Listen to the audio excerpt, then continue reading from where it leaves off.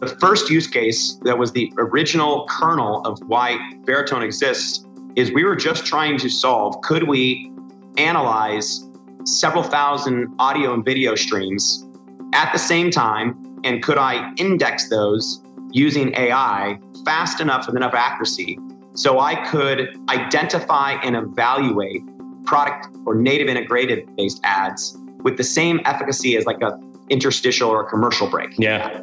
And that was it. That's how success happens. From Entrepreneur Magazine, my name is Robert Tuckman. I self-funded, built up, and eventually sold 2 businesses to major players in the sports and entertainment industry. And I am fascinated by other entrepreneurial minds and what drives high-achieving people. So on this podcast, we're going to learn what they've learned and what it takes to really succeed.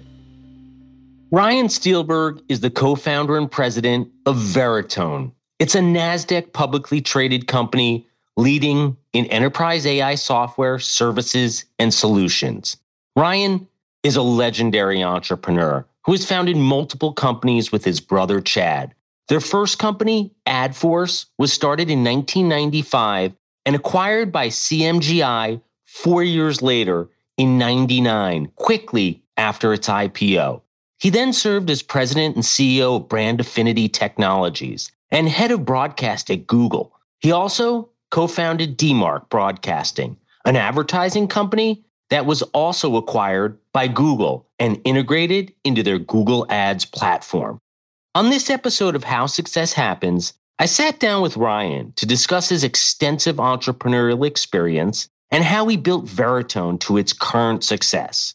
I started by asking Ryan about his largest influences growing up, including his relationship with his family. Well, I think it starts with my family. We grew up in a household where my father was a serial entrepreneur before the term became in vogue. And we went through both the great times and the struggles of being an entrepreneur in that family. My father classically was a professional photographer, and his first business was he built up one of the largest film processing companies in the United States. Back in the day, where only a few of us at our ages can remember, but used to mail in your film, right? And it would be processed. And so one of the big companies that did that was my father's. Interestingly, brilliant man, not only talented, but he was like a savant in so many different areas, which afforded him the ability to go try to do a lot of things. But during the inflation crisis, right, of the 80s, right, we're going through kind of a very similar period of time for a lot of people, that it wiped him out. And after a business he built up for 15 plus years and literally was gone in 9 months just because of leverage and just tough times. But the bug was always there. My father and my mom, we like to say my dad had the entrepreneurial craziness and at times the brilliance in many areas, and the work ethic came from my mom. So I think just from the earliest time, I remember my brother and I would be sitting around the table building those film boxes. It was called Images International. And we are at the dinner table and afterwards putting together the boxes. And obviously he didn't need our help. But the point is that when you're 6 and 7 years old and 8 years old, that's how early it started with us. And the only in the so by far my parents are my biggest mentors, ironically, in being an entrepreneur. And then I think the second big variable would be growing up in Newport Beach, California, which like to say is I was born on third base and thought I hit a triple. I've heard that term before. Oh, yeah. But on a relative basis, and to be very clear, on a very relative basis, we were the poor kids in the area. And, we came from like minister families and struggling entrepreneurs for a while. But we grew up with an incredible amount of sophistication, and mostly in real estate down here. But so we did, as we went through high school and into our early careers through college, when we started our first business, it was amazing. We did have great mentorship from business leaders in the community. And I think so it was really the combination of parents really giving us the support and saying, go for it. And as well as good mentorship in the local community, which was kind of the springboard for us. You were a young guy at the time. I'm not sure how old, but what was that feeling like when you saw that business that your father put so much time, effort into, and then all of a sudden it's wiped out? Well, I mean, when they're small businesses, there's not a delineation.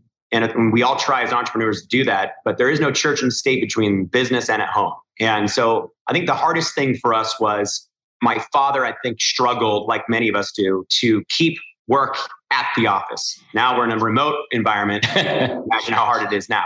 So I think that was by far the hardest thing, is just going through our impressionable adolescent years earlier on and having just to deal with my father almost starting over. Let's say, somebody basically went from building up and scaling that business to then having to go back to school to get his Series C and start working at Merrill Lynch, right? And you're doing that in your 40s but that's the man, right? Just don't waste too much time, get back on it. He obviously had the aptitude to do that, but I think it was just, number one, appreciating the fact of how hard business really is, appreciating the fact that my brother and I have always had each other, right? Where my father was really flying solo, and just being perseverance. You heard it, you probably heard it 8 million interviews you've done, but if there's one common thread, you better have thick skin and a short memory, and don't ever give up. And I think that was kind of impressed upon us through those trying times. Yeah. Well, you hit it on the head. Out of the 150 interviews I've done with incredibly successful entrepreneurs, what I've realized, it comes down to a degree. Obviously, there's different variations of variables, but it's perseverance. It's being able to pick yourself off the mat. Did you get that? Obviously, from your father. I love that story, having to do that in your 40s and change. That's so hard. And it sounds like also you got that a little bit from your mother as well, because you said she's the one, she's really the work ethic, the drive. Is that true? 100%. And my mother still, I feel her anxiety. And the joke was, you're talking about it's 9 a.m. I still feel her presence and saying, what are you doing right now? Are you working? Are you being productive? So she's awesome. But no, Chad and I both played sports. Sports were a very critical part of our life growing up. So I would say we were good high school athletes. Let's say we were good enough that it was important to our family, and having that structure. My mom was, I don't care if I stayed out late maybe once or twice, but my mother never let me get off course, ever. And that's kind of that perfect combination, right? But to be clear, I still feel her presence every day. I speak to her almost every single day. Yeah. But even when I'm not speaking to my mom, I feel her presence, and she's really wondering what I've done productive today. I love that. Even at this stage, it's so incredible how it just sticks with you, right? From your parents and just those lessons, and every day you still hear the voice of, what are you doing? And it sounds like that for you has been a big driver, or she has, for you to get over the hump, to pick yourself off the mat, to become super successful. 100%. I'm extremely thankful for my parents. They still live in the local community with Chad and I here in Orange County. And, we're blessed beyond belief because of that. Yeah. I want to talk about just starting out, because when you did start out, I'm curious how you got into this. And of course, we'll get to Veritone and a lot of other successes you've had. But, when you were first starting out, I assume in the early 90s, and you got right away, it seems like, went into the ad tech AI space, which was just emerging for a lot of our younger listeners who don't go back that far. What was that like, and why did you choose that path? Well, back to living in Orange County. So the business that we initially started, so Chad was after his senior year at USC, and it was the summertime after my sophomore year at UCLA. Oh, yeah. So it was a long time ago, but the business actually started as we believe we were the first people to port multiple listing service data to the World Wide Web. So for those who don't know it, the MLS data, right, where you get the real estate listings. So the first business we actually started was the first Twilio, right, if you will, or whatever, Twilio, and all those, the real estate listing ones. The reason we did that was, well, one, I forgot to mention another trend in my family was we had computers from the earliest memory I ever had. My father was a simple coder back in the day, and we had compact computers that you take off the front back in the early day. So you don't take those for granted. Nobody had them. So it was kind of in our DNA from a very early age. But my mom at the time was working as a real estate agent at Prudential California Realty. Coldwell Banker. And it was just kind of an idea of could we, with this new graphical interface of the World Wide Web, could we port these listings from this archaic legacy system to this graphical interface of the web?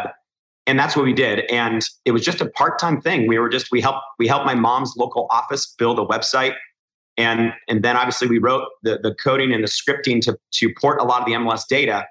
But to be clear, nobody had even modems back then, right? Right. And ironically, the only people who had modems were real estate agents, because they were like using 14 baud dial-up modems to get into the MLS system. They weren't using it to get into the World Wide Web. So it was the most archaic. We rented out an office that my dad helped us find, and we bought and leased a bank of scanners because nobody could scan or email them the photos. So back to mail, we started getting hundreds and then thousands of people mailing in photos of their houses, and we would be building websites for each one of the listings. So that we could talk about that one forever. But that was the business that we started to create a business plan was really that. And it was a terrible name. It was the Global Real Estate Registry. And it was the Global Real Estate Registry. But through that, our business model was we used to charge $1 per listing per month, right, to host it, present it.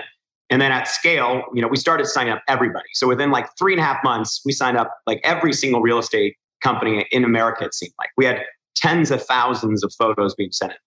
So that was the primary business. But then we started to get so many inbound calls from listing agents, brokerage houses. They all started asking us, could they advertise on our websites? And this was the big, this was the big breakthrough where it kind of changed the trajectory of our careers forever, was how could we serve ads on distributed third-party internet sites? Not just serving ads from a server side to my own website, but how could I do it from a distributed perspective? I'll call it tag-based server. So we had a tiny little segment of our business plan that was like this big that was called codename AdForce. So during this process, my parents started to get a bunch of calls from VCs in the Valley, right? We never knew what venture capital was. And we had Hummer Winblad and some of the big names of the past. And they came down and they met with our parents. They met with Chad and I. And of the VCs that reached out, Hummer Winblad offered no strings attached to introduce us to 30 plus VCs in the Valley. And to their word and credit, they did. And back then we were shopping Global Real Estate Registry. I think we got like 15 term sheets. It's amazing. And the terms were absolutely terrible. But no surprise. When you're 21 years old, you think it's like the greatest thing since sliced bread. But here's what's interesting. After all that exercise, Hummer Winblad came back and said, tell you what, we'll fund you guys if your parents are okay that you guys taking some time off of going back to UCLA and school. But we're interested in funding this part of your business called your AdForce. We really think you guys are onto something there. And so that's our first and last great experience for working with VCs. But no, they were brilliant. John Hummer and that team were brilliant. Ann Winblad obviously was, I think fiance of Bill Gates for a while. So that's it. So they helped. We took the deal.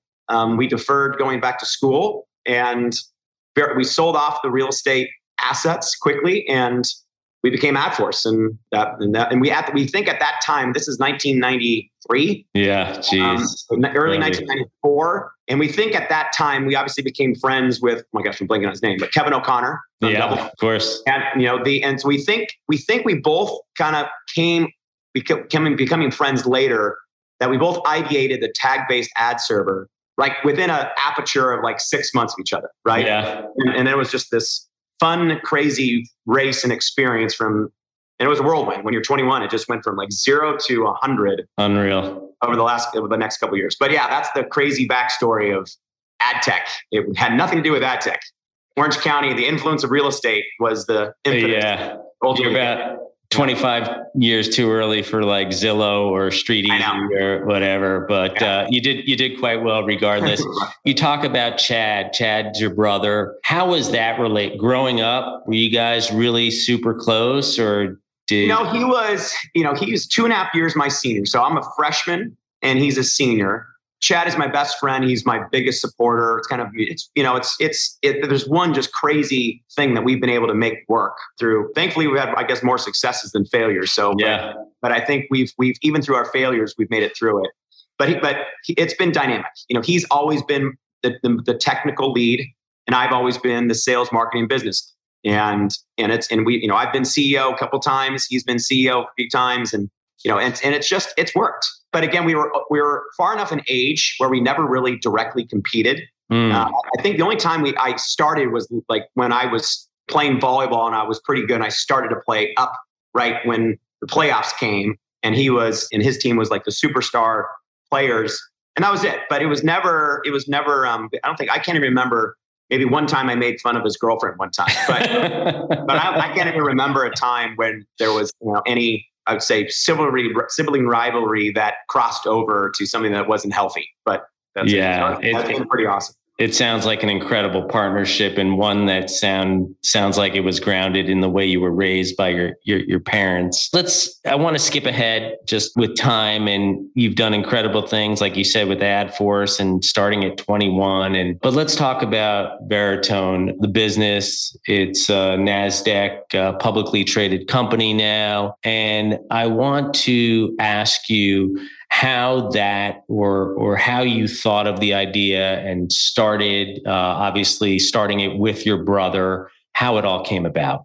Yep. So through the career after AdForce, we were at Google for a while. We sold the business to them. And let's just say that through our ad tech career, we really earned our triple PhDs in two areas. One was by default, all we dealt with was large amounts of data, right? When you're trying to figure out which ad to serve to the right person at the right time, and you're doing it, 100 billion ads a day, you become very good at dealing with large data sets. Number one. Number two is acting upon that data. So you're ingesting data. I very quickly have to analyze it, make a decision, and get something back out the door, right, brilliantly fast. Back in the big transition, going from like our own data centers of the past to leveraging AWS now, et cetera, et cetera. So I think that was one thread. The second thing was we started to see the cracks in display-based ads, the problems years ago, and it was really this device, right? When the screen real estate just disappeared and people started consuming, frankly, what you and I are doing, just the content. With the opportunity of serving interstitial ads or banner ads around all the content, it was under a lot of pressure. So people they went from seeing, the average US consumer went from seeing about 300 ads per day to over 3,000 ads per day, like within a period of like 6 years. So the display-based ad model was under pressure. So during our time at the end of our tenure with Google, Chad and I really became obsessed with product placement and native-based advertising, embedding ads into the programming itself, whether it's you doing a host read live read for the beginning of this podcast, or logos in the background at a sporting event. And because we just felt that there was going to be a fight for the attention of the consumer, the audience, A, and B, we have a real estate problem, right? I can't serve ads around everywhere. So we started we made a few investments into legacy companies in the space. So ultimately, fast forward, is the first use case that was the original kernel of why Veritone exists, is we were just trying to solve, could we analyze several thousand audio and video streams at the same time? And could I index those using AI fast enough with enough accuracy so I could identify and evaluate product or native integrated based ads with the same efficacy as like a interstitial or a commercial break? Yeah. And that was it. It was a very ad tech focused thing. We even had one brand. It was LifeLock, and it was the national syndicated host Rush Limbaugh, right? Who was like the poster child. He was the main endorser of LifeLock. And but he had the most organic host. I mean, he would start off talking about a trip going to Mexico, and somehow it would turn into credit card fraud protection, right?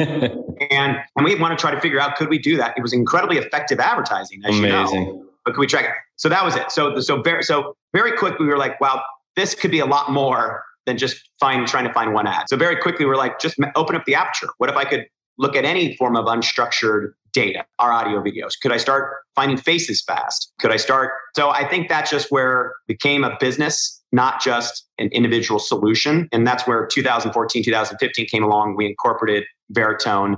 And Veritone means truth in the signal. So the signal obviously is lots of data, messy, unorganized, unstructured, very Veritas. So it's truth in the signal. And thankfully the brand still holds true today, because that's basically all we do. It is sift through lots of data, try to uncover things, make predictions, and deliver answers. I love it. More from our guest, but first, a word from our sponsors. Turning off work can mean turning on everything else in your life. Whether you're a busy parent, juggling your kids' activities, or trying to plan a wedding, work doesn't stop when you log off for the day. That's why Notion makes it easy to toggle between your work and personal to-dos. Notion is an all-in-one team collaboration tool that combines note-taking, document sharing, wikis, project management, and more into one space that's simple, powerful, and beautifully designed. Notion's customizable workplace can be tailored to realize any workplace OKRs or major life events. And if that wasn't enough, Notion also has a worldwide network of millions of users constantly creating templates, tutorials, and inspiration. It's a tool that's getting better all the time. And while Notion will make you more efficient and productive at work, what really sets Notion apart is that it seamlessly transitions from a workplace power tool into a game changer for your personal life. If you're dreaming, working, planning, or building at work or at home, Notion is the collaboration tool that you need. You can get started for free at Notion.com. That's Notion.com to start today for free. That's Notion.com to take the first step toward organized, productive work and life today. And our next sponsor. Are you a small business owner? Did you know that Visa's online small business hub has tools, discounts, and resources to help you run your business? So whether you're a business beginner or an entrepreneurial expert, find the solutions, tools, and tips you need to help take your business to the next level. Plus, if you have a Visa business credit or debit card, you can get access to cardholder benefits like Visa Savings Edge, a savings program which can help you save on everyday business expenses like office essentials, travel, and more. When you enroll your Visa business card in Visa Savings Edge, you'll have access to valuable offers which can help turn qualifying business purchases made with your enrolled Visa business card into savings for your business. Learn more at visa.com/small business hub. Once again, that's visa.com/small business hub. Visa, a network working for everyone. And we're back. So starting it up, realizing you have something here. With all businesses, as we know, there's challenges. Was there a time at the beginning where you were questioning yourself at all, or did things? It was tough. Yeah, this one. Well, I think when you've had success a few times, it's hard to check yourself. Right? I'd like to say is one thing, as Chad and I have worked together closely over the years, is you can be an echo chamber, the reinforcing dynamic, and you don't often get challenged as much, right? Or no's, you don't get as many no's, or you can overrule no's very quickly. And I think our struggle early on with Veritone is we didn't want to have to build any specific end solutions, right? For example, I didn't want to build and say, I'm going to find all logos for ESPN, one of our clients. We wanted to build the platform, be more like Twilio, and say, here's our APIs. Could you go build the solutions on our stack, right? Right. And I think that was a struggle for us. Usually Chad and I, our products that really took off, we were very point solution. Like it's an ad server, it does this. Coming up with a general framework, right? AIware that's generic. It was challenging. Companies weren't ready to staff a data science team and start building upon it. So we were early on the platform sale of AI. And I think we struggled for a couple of years. And I think really what got us through it is we used our own platform to go build several bespoke applications that leveraged our AI. So meaning they were tangible. I built something for ESPN. They no longer have to have all those interns to organize all their content. We're going to help them create an index for their content. So you just got to go back to understanding what made you successful in the first place is like, listen, people are not just ready to jump in. They're not looking for problems. They're looking for solutions. So we had to shift from a platform business to kind of an application business for a few years. And that's really where we started generating revenue and momentum. And ironically, now we're going back to since like once you have all of iHeartMedia as a client, they want to do all these bigger things. And so now a lot of those point solution application customers are now becoming enterprise class customers. So I think that was a challenge for us and frankly, our lack of experience at times of understanding the true platform sale versus a more bespoke application sale. That makes sense. Absolutely. You want to give us a little bit of a sneak peek into what's happening now at Veritone and things that you are working on? We're really, we have about, we have so many great, and I'll just speak to the media and entertainment segment first, and we'll touch a little bit on the government stuff. But we have such a great roster of customers in the media and entertainment spot that it affords us the ability now to go look at, listen, we're not just building a search engine of content anymore. Now, a lot of the data that we're ingesting is becoming the training data to do next generation Web3 stuff. So synthetic voice and metaverse, I'll say, related opportunities is something that we're heavily investing in, and really with initial focus on synthetic voice. I'll call the commercial or legitimate side of deepfakes. We think it's a massive, big opportunity. We think that every individual is going to, just like your name and likeness, right, is how you market yourself and you make money. We think every single individual is going to have ownership of their voice, whether it's your real voice or your synthetic voice, your face, your avatar. So that's it. It's just, and we're starting to see some really amazing things of creating new content that you've never seen before using synthetic voices and avatars, or just more utility-based transformations, right? So you don't have to go in the studio to recut an ad 15,000 times. I can automate that whole thing for you.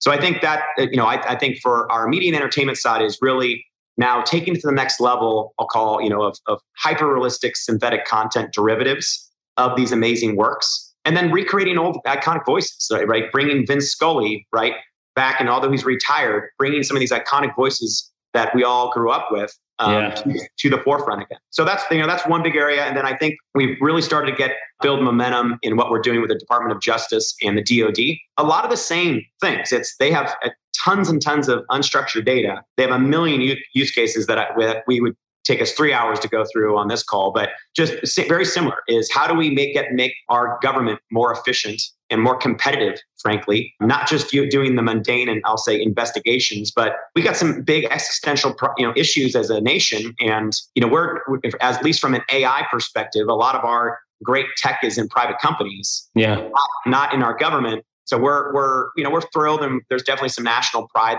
that we get and take by now starting to work with these government agencies to try to, again, if it ultimately goes into supporting war fighting, I hope not. At least we're there, but at least making the legal process in the United States be much more efficient. That we're thrilled, and we're thankful to be a tier 1 vendor now of a lot of those agencies. It's incredible. And it's awesome too. Just like you said, from a national pride, just being able to help the government, as you see in a lot of other countries, especially that we know, the government's very just focused on a lot of that, and it's not private companies. So I'm sure to be able to assist the United States of America for you and coming from Newport, that's got to be an incredible feeling. Yeah, it's great. I mean, it's a challenge going from selling in the commercial space to government contracting. Woo! Talk about a whole different world. But no, it's at the end of the day, once you find the contract and I'd say the maze to get a deal done, you're right. It's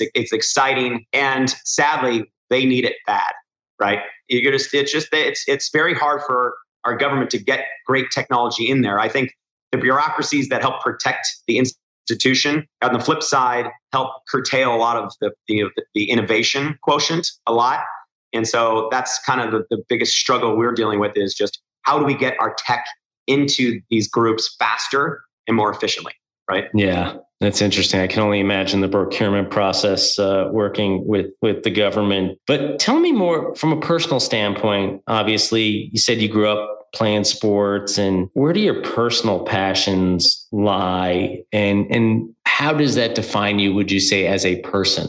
We come from a very faith-based family. My grandfather on my dad's side, we like to say my dad was the black sheep. He definitely was not the black sheep, but according to the family, they were Assemblies of God ministers. My grandfather and my great-grandfather, he was actually the superintendent, kind of like the CEO of Assemblies of God. So, the faith has always been part of our DNA, and it's challenging in the world we're living in and running a public company and obviously trying to be moderate and open-minded and stuff. It's the world's changing around you, and trying to be a leader in this ever-changing world, and being able to be in touch and in tune with your diverse employee base and colleagues. It's just been, I think my source of faith has been bedrock for our family, for stability. But at the same time, it's something that, it's just I'm forced to listen to new ideas all the time. So I think that's a piece of our DNA that I didn't mention earlier, that it's kind of a common thread throughout our family and my extended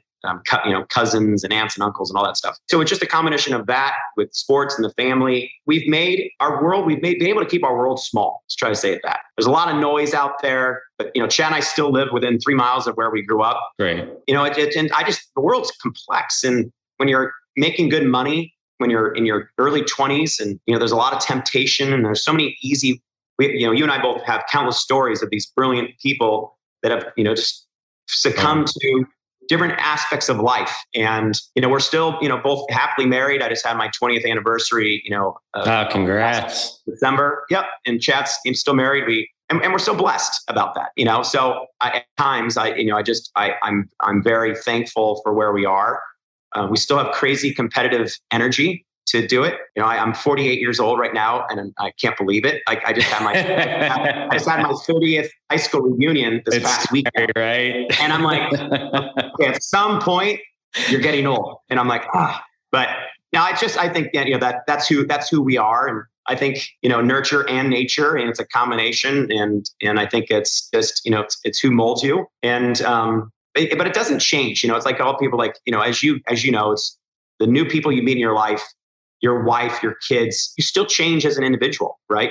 For good and bad. And I think it's a journey. But I would like to say, at least wherever that journey takes us, having a solid grounding in yourself and your faith, whatever your grounding needs to be, I think that's just mission critical, particularly in the world we're living in today right now, which is pretty scary. And especially with the success you both have seen and keeping grounded, and just because, like you said, the people we've met or talked to, and a lot of times you just see major issues, that when you're not grounded, even if you've had this incredible success, and it's hard because each day you got to live with that. And like you said, when you're a few miles within your parent, your brother, keeping your world small, it's just such a great reminder. Business is business, and it's great, and it affords you opportunity. You're still competitive, but the whole other side of life and family, it just seems like it's worked so well for you to combine both of them. And would you say that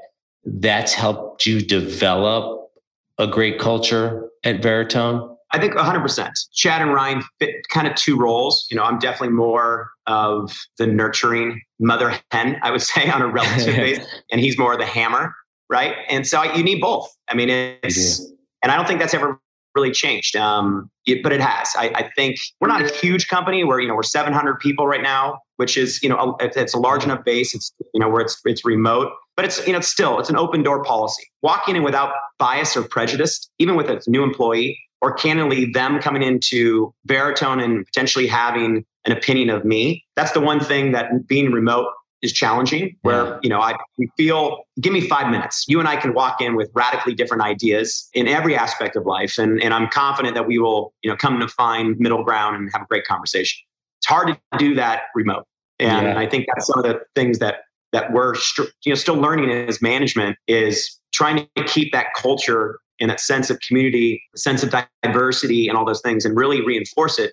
It's challenging doing it through a Zoom call and distributing documents versus seeing each other in person. Yeah. I asked that question. Now I don't have to. You just answered it over the past 2 years, just for every CEO or founder I've had on these large companies like yourself. And how do you continue to build culture? What's the new office look like? And no one has the answer, because no one knows, but everyone's trying to do different things. And that's one of the things that I've seen you have been able to do. And just knowing some of the people who work for you and the Bart Rosellis of the world, and who are just super incredible thought leaders. And I've seen a lot of other folks at Veritone over the years. So you have to be doing something right, but it must be so difficult without the quick 5 minute, conversation in the hallway or somewhere you might be? I think we call them communities. A lot of companies do it. I think empowering your employees to have a voice, right, in these different areas. Because again, we can't do it all by ourselves. It's not, I think the days of the Steve Jobs ivory tower, one streams on the mountain, like it's gone, right? And as we're moving more into Web3, community is real. So I think empowering your staff to have a voice, and not just have a voice, but to own things, right? And so we call them very communities, and whether it's, I'll say very faith, right? And we have a team that's made up. It's not run by management. It's completely run by employee base. And we have dozens of these different programs. One of them I think is critical is we call Very DNA.